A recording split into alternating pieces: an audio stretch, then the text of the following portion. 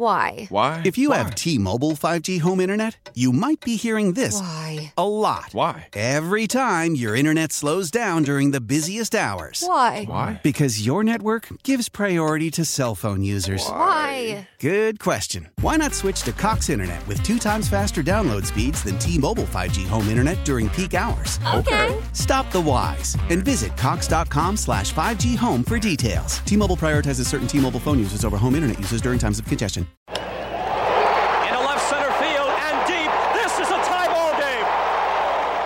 1-1 pitch. He hits it to deep left center. Look out. Do you believe it? It's gone. Sandberg, in the Cubs' last at-bat, has twice delivered a game-tying home run, a solo shot of the night, a 2-run blast with 2 out of the 10th. Tony, not only can I not remember the last time I broadcast a game this good, I can't remember the last time I've seen a game this enjoyable, this entertaining.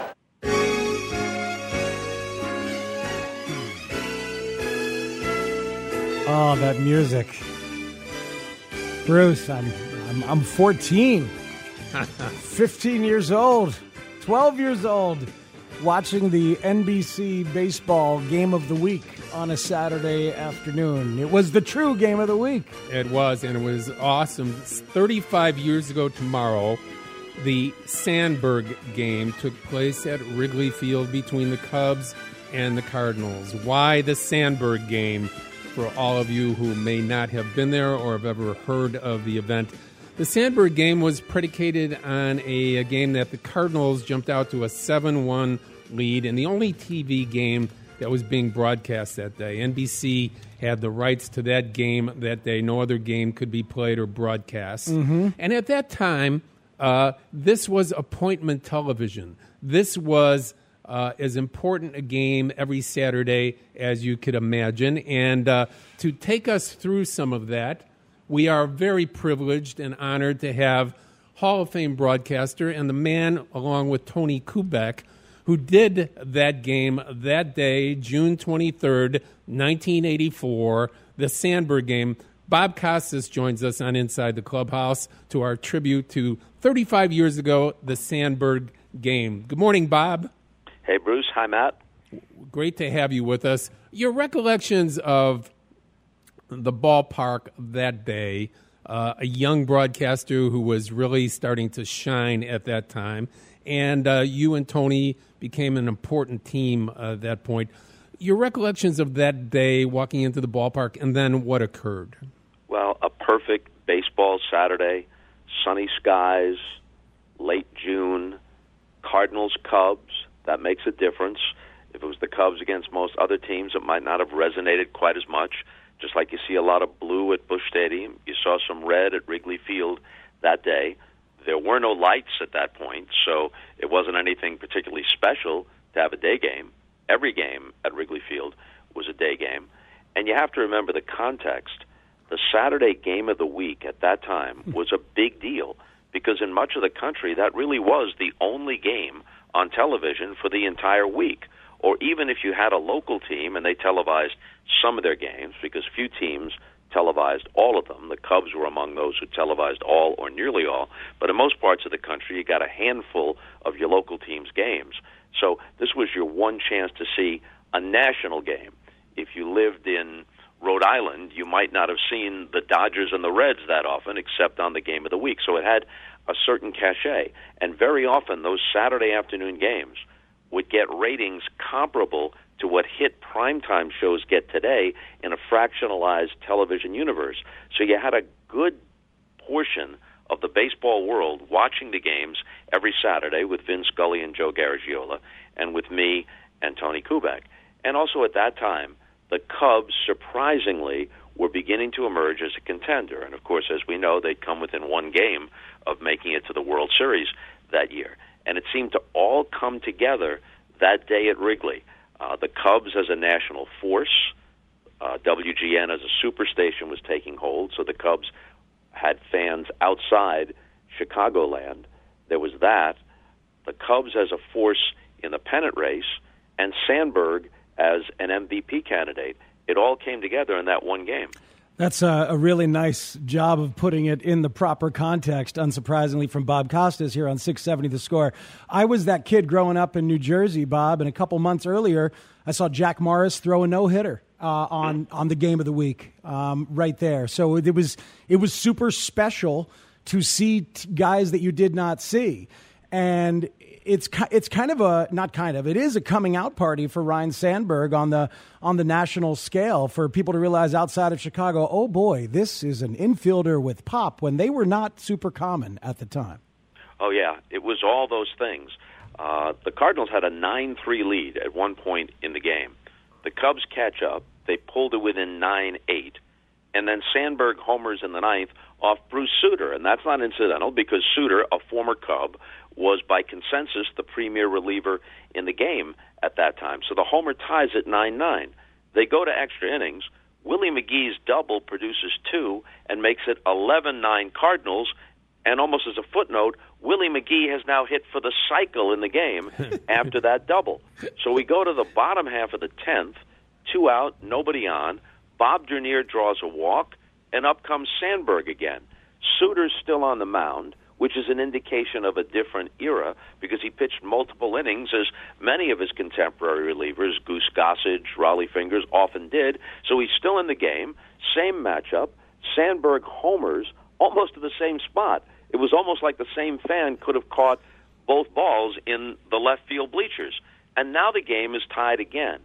And I remember saying something to the effect of, this may be the real Roy Hobbs, because the movie The Natural had only recently come out with Robert Redford as Roy Hobbs.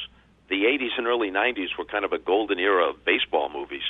Field of Dreams, The Natural, 8 Men Out, Bull Durham, even Bob Uecker and Company in Major League. For some reason, there was a spate of really good baseball movies.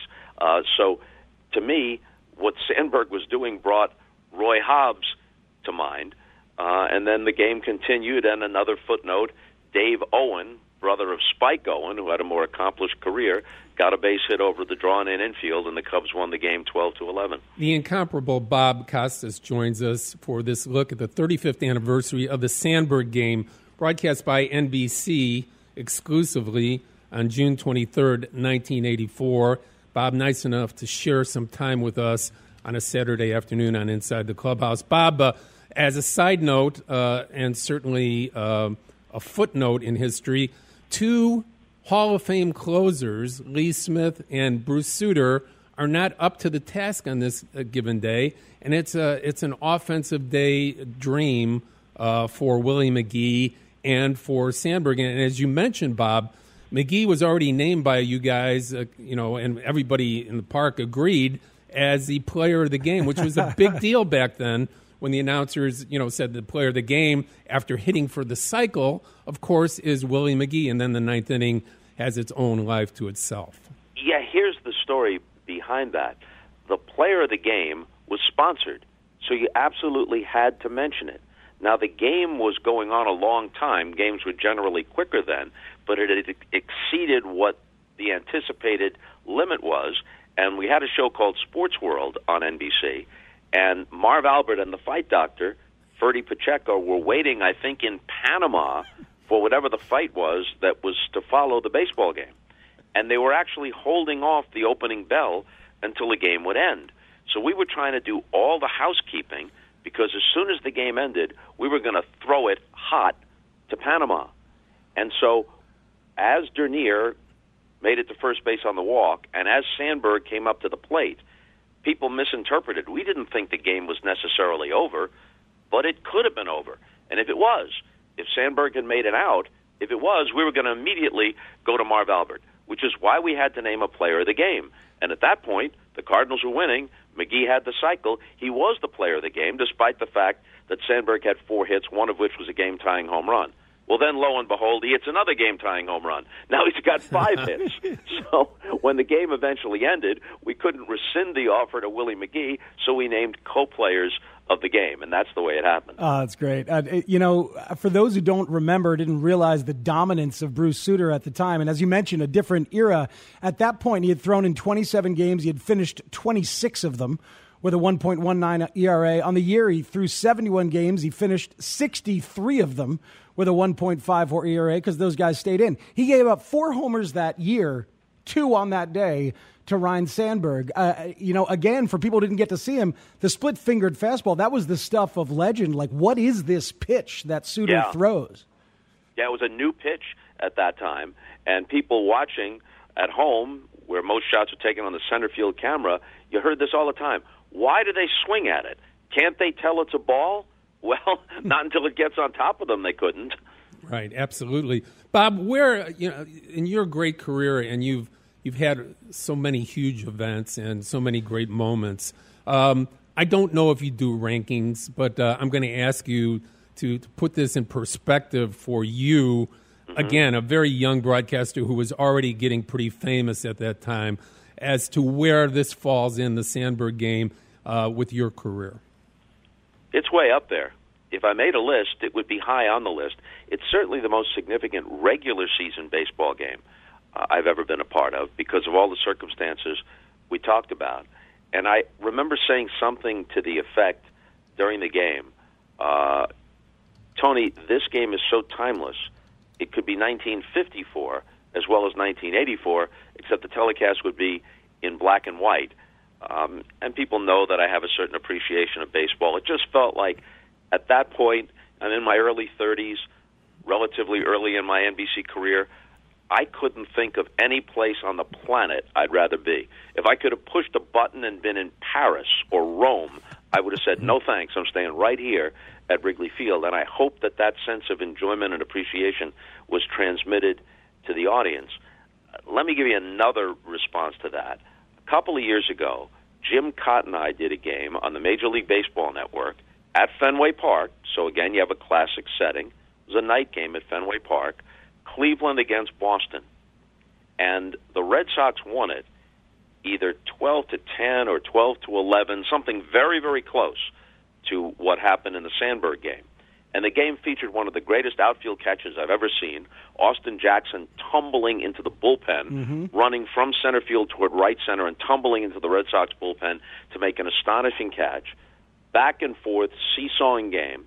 Christian Vasquez, with 2 out in the bottom of the 9th and the Red Sox trailing, homers to win the game. An incredible game and a great scene at Fenway Park. But that game just is folded into the long regular season because it didn't have all the surrounding circumstances and it didn't have the primacy of the game of the week. Yeah, it was on national television, but at the same time, if you were a baseball fan and you had the baseball package, you could probably watch a half dozen different games or more. So it just didn't stand out. It didn't have a center stage aspect to it the way the Sandberg game did, even though if you looked at it, it was pretty close to comparable. Bob, you paid me the ultimate compliment, I think, when you were in the ballpark a couple weeks ago saying, you know what, Bruce, I don't think I've ever been at Wrigley Field and you haven't been here. and I was certainly at that game, and that still stands out to me as the most exciting, exhilarating game that I've ever watched in person or pretty much anywhere else. That's up there for any type of regular season game. Matt and I really appreciate your time and your expertise on this. We're going to continue with Ryne Sandberg after this. We'll be sure to get you a copy of the show, and we can't wait to see you again when you come to Chicago. Thanks again, Bob, for sharing Two quick things. Sure. A, tell Ryne I said hello. Look forward to seeing him in Cooperstown. And 2, this pretty much says it all, doesn't it? It's a regular season game that has a title, the Sandberg game. Yeah. And everybody knows what you're talking about.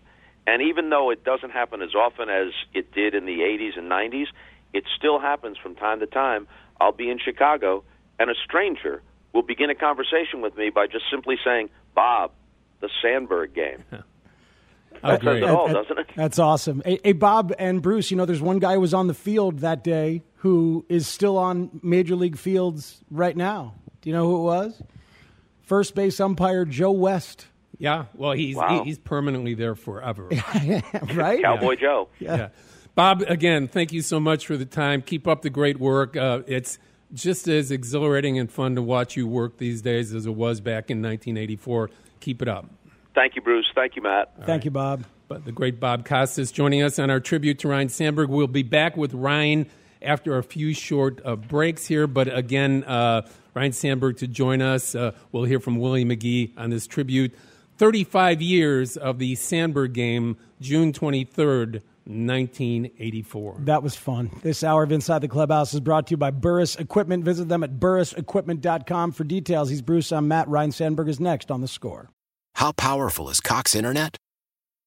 Powerful enough to let your band members in Vegas, Phoenix, and Rhode Island jam like you're all in the same garage.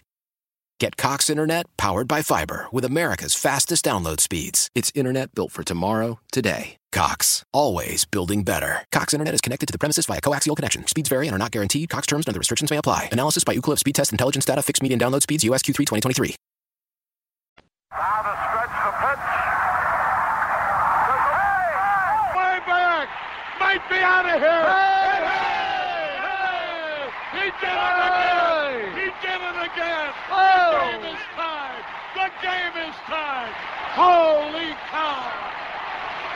How about that? Man, that's cool. Zach Withers producing Inside the Clubhouse and giving you the national stuff with Bob Costas. And there's your local stuff from 35 years ago tomorrow, Bruce. Harry Carey, Lou Boudreau, and Milo Hamilton on WGN Radio at the time.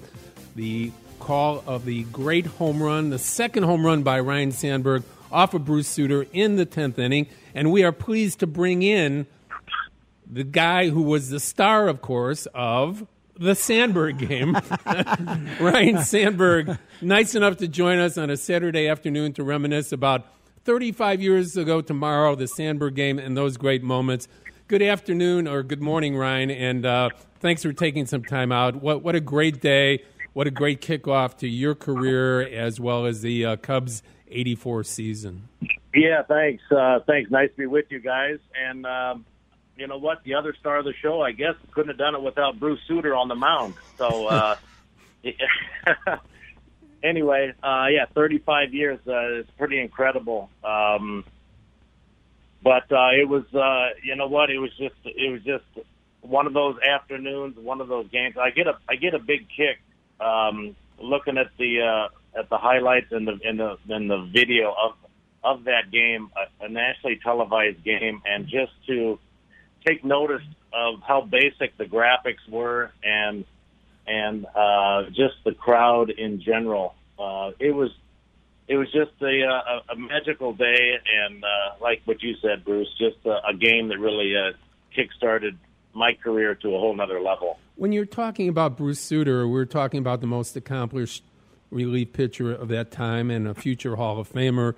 Everybody pretty much knew it, and he was with the Cubs right before you were traded to the team, and then he was traded to St. Louis. But how did you guys as hitters talk about facing Sutter, knowing that the split finger pitch, certainly looked like a fastball, and then all of a sudden it dropped who knows how many inches before it actually got to the hitting plane? Yeah, it might have dropped a couple of feet when you really look at it. And how did we approach him? I mean, he was lights out. He really was. He was dominant. You didn't see that pitch every day, and you didn't practice hitting that pitch by no means, because there was really no way of simulating that during batting practice, and rarely do you do that against a closer. But he was just a freak type of a guy out there with a freak pitch. You didn't see it every day. Dominant ground ball type of a pitcher. So I think that's the thing that really stood out with lifting 2 home runs off of Bruce Sutter in that era, was the fact that he didn't give up too many long balls lifted in the air. To score a run, you'd have to put some base hits together and have a rally, 2 or 3 or 4 hits in an inning back then. But back in the day with the closer warming up right down the right field line, I used to take notice who was coming in, and because he was right there, they were always right there next to me in that inning, and I just saw him over there, and I said, well, this is a tough go here. he's tough. He's tough to hit, and he's tough to manage a run off of. And so, just when he was warming up, I said, you know what, it's almost lights out here. But I just remember in those two at bats having nothing really to lose with that mentality that I just told you, and everything to gain. And I've told people that those were two swings, maybe the only swings in my career where I aimed my bat and aimed my focus and my eyes below the baseball to elevate the ball. The 2 outs, a little single right there really would have meant nothing. So it was all or nothing. Swing underneath the baseball, and he happened to hang a couple of pitches. Those pitches were up in the zone. I also had the mentality in those at-bats to go up there and be aggressive early on, something that I could handle early before he got 2 strikes. With 2 strikes, he could really expand the zone and put some stuff down by your knees, dropping out of the strike zone. He was tough with 2 strikes. So I wanted to go up there early, get something up in the zone, and be ready to go and put that ball in play. So 35 years later, we learned that Ryne Sandberg had launch angle in 1984. On those 2 swings, at least. Yeah. Only on 2 swings my whole career. Yeah, my approach, like I say, and I would say everybody's approach back then was in batting practice and during the game, aim for the top half of the baseball because of the velocity of the ball. Once you did make contact, the goal was gap to gap, use the whole field line drive stroke. So it was not about launch angle. And so, like I say, those were 2 unique swings. It felt a little awkward at the time, but when it connected and the ball was in the air, I knew both of them were gone. So, yes, that all worked out. That's great stuff. The bottom of the hour here on The Score is brought to you by the Chicago Wolves. The Western Conference champion Chicago Wolves would like to thank their loyal fans for making this 25th anniversary so special. Thank you, and see you in October. Ryne Sandberg, Bruce Sutter gave up 4 home runs that year. 2 that day to you, 4 all year long. And it's fascinating to hear you say that you were thinking about swinging underneath the ball. So were they split fingers that just didn't drop he wanted to, or were they fastballs that he was trying to mix in? No, they were splitters, huh? They were splitties. I believe it was either he was behind the count or even with the count, and he needed to throw a strike there. And, they were up in the zone a little bit, and I was ready to go and was able to swing and react with those pitches up in the strike zone. And like I say, he was real tough when you get 2 strikes on you, and then he'd throw some pitches that looked like were in the zone, then they would dip out of the zone, resulting in check swings, strikeouts, weak ground balls.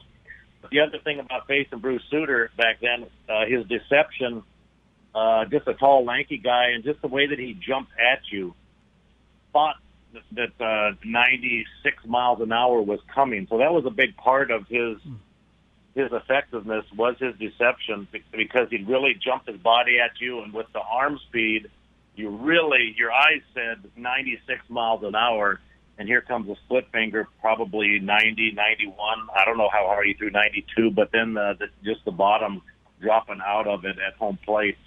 I mean, literally 2 feet drop, and then maybe even more with 2 strikes, where he could really control that pitch and have it bounce it when he wanted to. 5 for 6 with 2 home runs and 7 RBIs for Sandberg, because it's not just the 2 homers, but bottom of the 6th, the 2-run single to close a gap to 9-8 Cardinals. It was 7-1 at one point, 9-3. That 2-run single added in there. So did you have a confidence going that day that you can think back on, Ryan, like just a mentality of like, oh, yeah, I got this? Well, no question, Matt. And, already having 3 hits before the home run at bats, I mean, there's a lot of confidence right there. Already had a good day, if you want to look at it that way. And the way that the team fought back that day and everything, and the crowd, it was energizing, but no question about it. I'd hate to have seen those at-bats if I was already 0 for 3, 0 for 4 situation and just scuffling to just put the bat on the ball and get a base hit. But confidence was sky high, 3 hits in my pocket, already a good day. And then going up there was with what I said, almost like a no-lose type of a situation. with our backs against the wall, and then resulting in those home runs. All that added up and made a big difference in those 2 at-bats, no question about it. Along with, if you want to take it way back in spring training, Jim Fry, as the new manager of the Cubs, talked to me about a hitting approach and turned me loose in situations of being a hero type of a hitter and hitting the ball out of the ballpark. He had just come from the Kansas City Royals in the American League. He talked about the pitcher's best friend and the manager's best friend, a 3-run home run. So he took me aside in spring training, and people have heard the story, and talked about pulling the ball and looking for certain situations, really swinging aggressively when you're ahead in the count and trying to make something happen. A home run on opening day went a long way with me at Candlestick against the Giants, against Greg Mitten. He had a really good sinking fastball down and in on the hands to a right-handed hitter. He had a home run off of him opening day. So this was all kind of a build-up from there, and everything was aligned on that Saturday afternoon with the perfect matchup against the Cardinals. Beautiful sunny day. NBC game of the week. The number 1 game was rained out, as we know, and this was the backup game. We all got word that we were the game of the week. It was a big deal back then. Just that Saturday game of the week was the only thing, except for WGN and TBS nationally. So everything was aligned and perfect for all of this to happen. And the night before, went to an Alabama concert with Sutcliffe and Jody Davis and Keith Moreland. That's great. I was energized by that. Anyone that sees Alabama in concert, it's like a rock concert. I think I'm still energized from that, and so it kind of carried over the next day. That's great. Ryne Sandberg joining us 35 years ago tomorrow, the Sandberg game, 5 for 6, 2 home runs off legendary closer, Hall of Famer Bruce Sutter, to get that game tied twice. In the 9th and 10th, Dave Owens' single in extra innings was the game winner. Ryne, how did your life change at that point? We saw the emphasis of people looking at the Cubs with the possibility for the first time in 39 years of going to postseason. That occurred, right. But your life itself and publicity, marketing, Ryne Sandberg, how did everything start to change for you after that? Well, Bruce, I think it all started about a week or 10 days after this game. The All-Star voting closed, and I had passed Steve Sachs in that next week. He was the Dodgers Rookie of the Year in '82. He was headed to be the starting second baseman in the All-Star game in San Francisco. After that game of the week, I passed him. So that allowed me to go to my first All-Star game and represent the Cubs, who were now in first place at the All-Star break. And everything just snowballed immediately that next week. The attention at the All-Star game, as the team continued after the All-Star break to be in first place. Now the sellouts and no tickets available at Wrigley Field. Now there's people up on the rooftops watching the game because there's no seats available.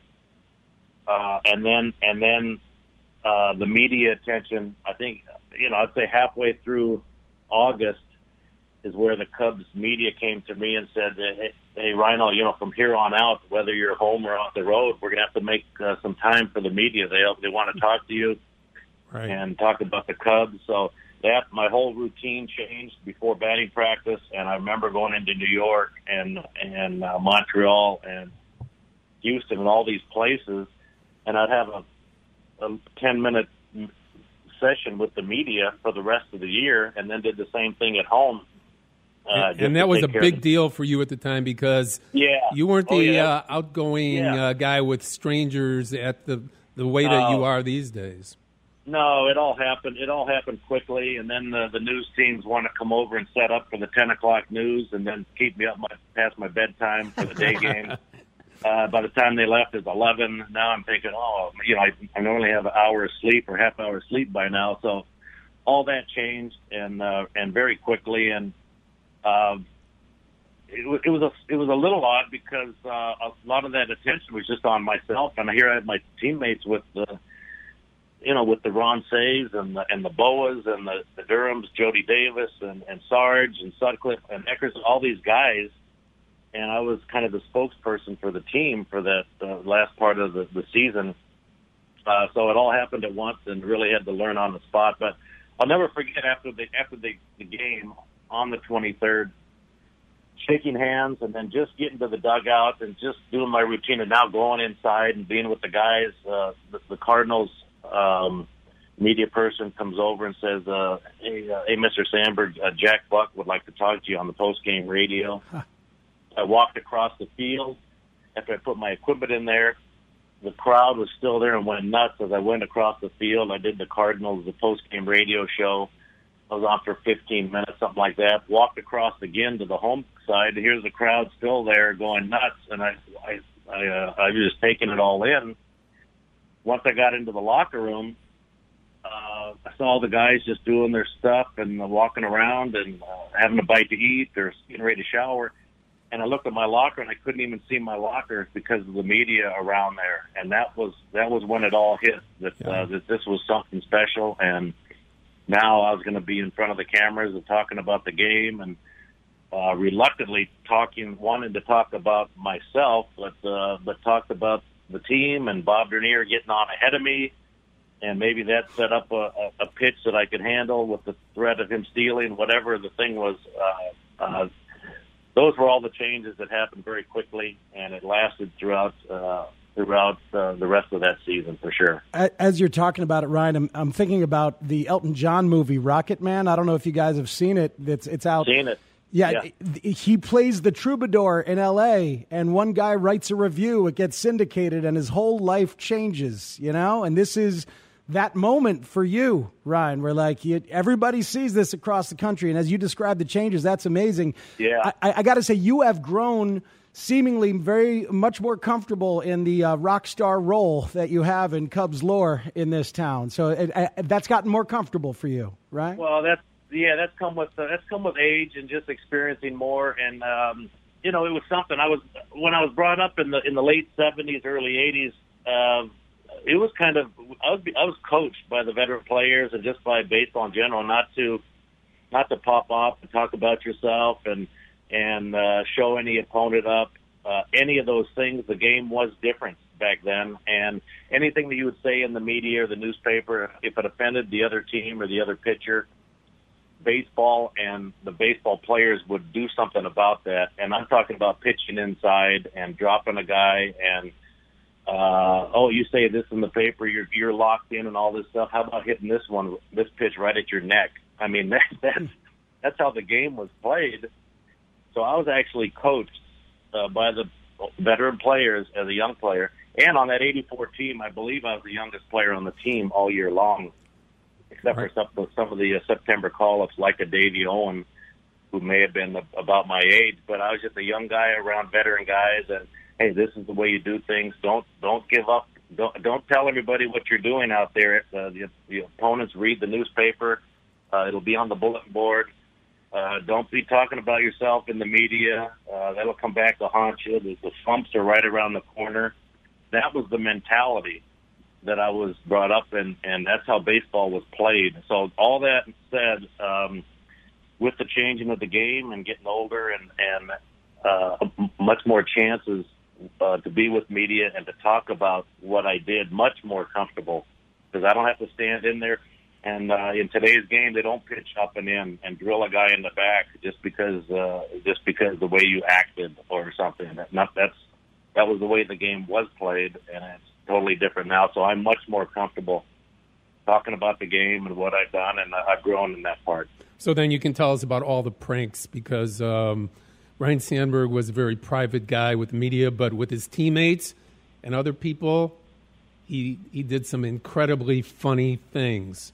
So, well, Bruce, let me say something about that. Like I said, I was the youngest one on the team, and I had these gruffly old guys around me. I had a great time teasing them and doing some different things.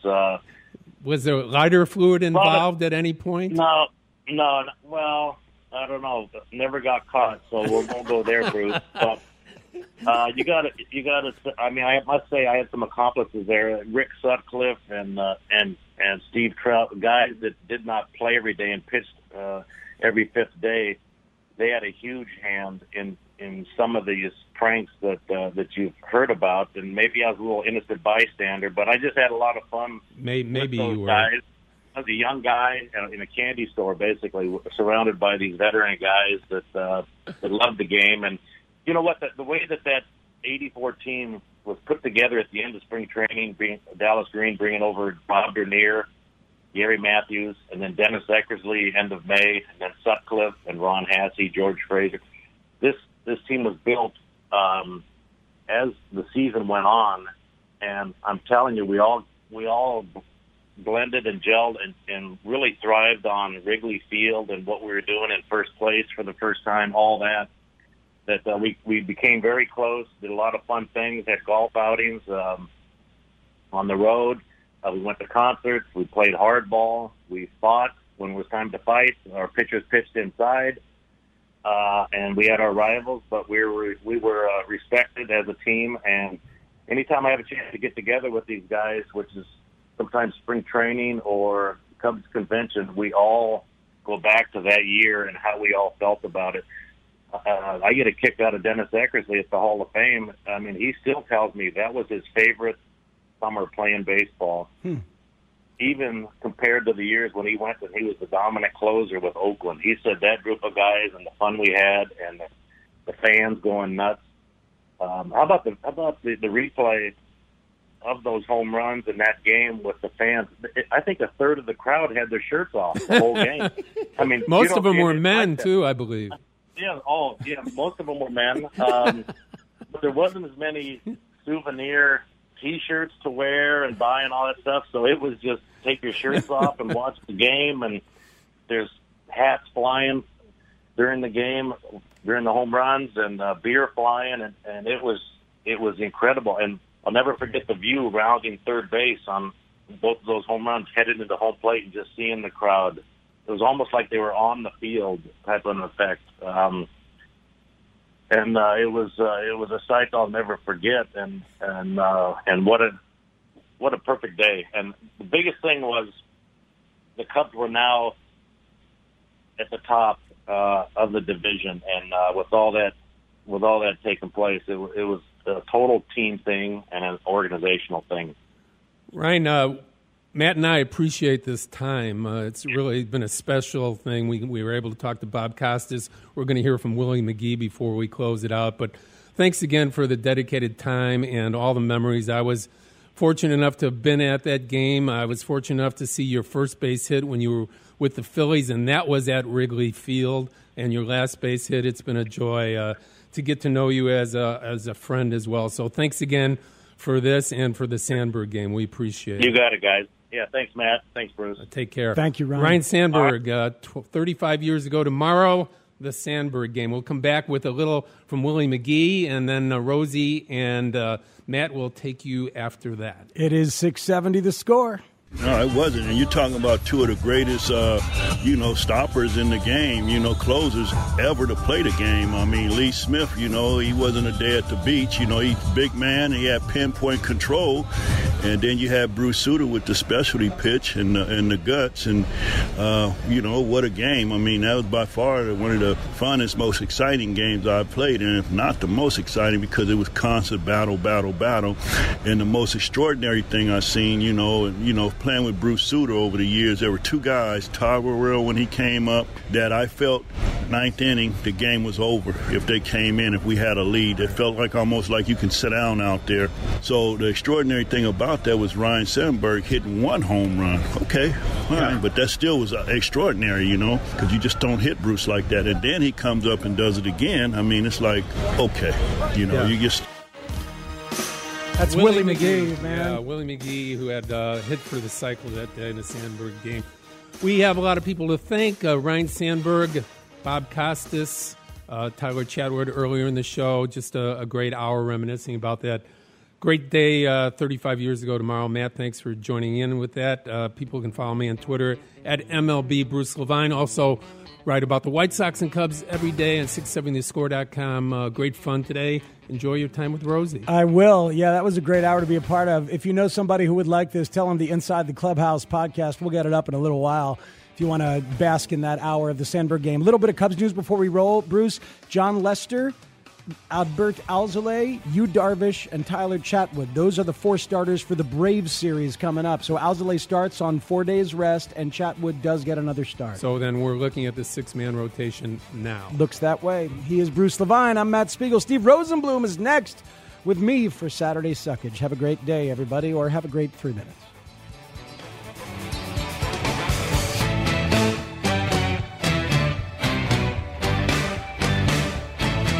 Celebrate and save at Ashley's Anniversary Sale. With Hot Buys, your choice of colors starting at just $3.99. Ashley Sleep mattresses starting at $2.50. Plus, receive a free adjustable base with select mattress purchases. And shop top mattress brands like Stearns & Foster, Tempur-Pedic, Purple, and Beautyrest Black with 60-month special financing. Only at Ashley. Subject to credit approval. No minimum purchase required. Minimum monthly payment, down payment, tax, and delivery may be required. See store for details.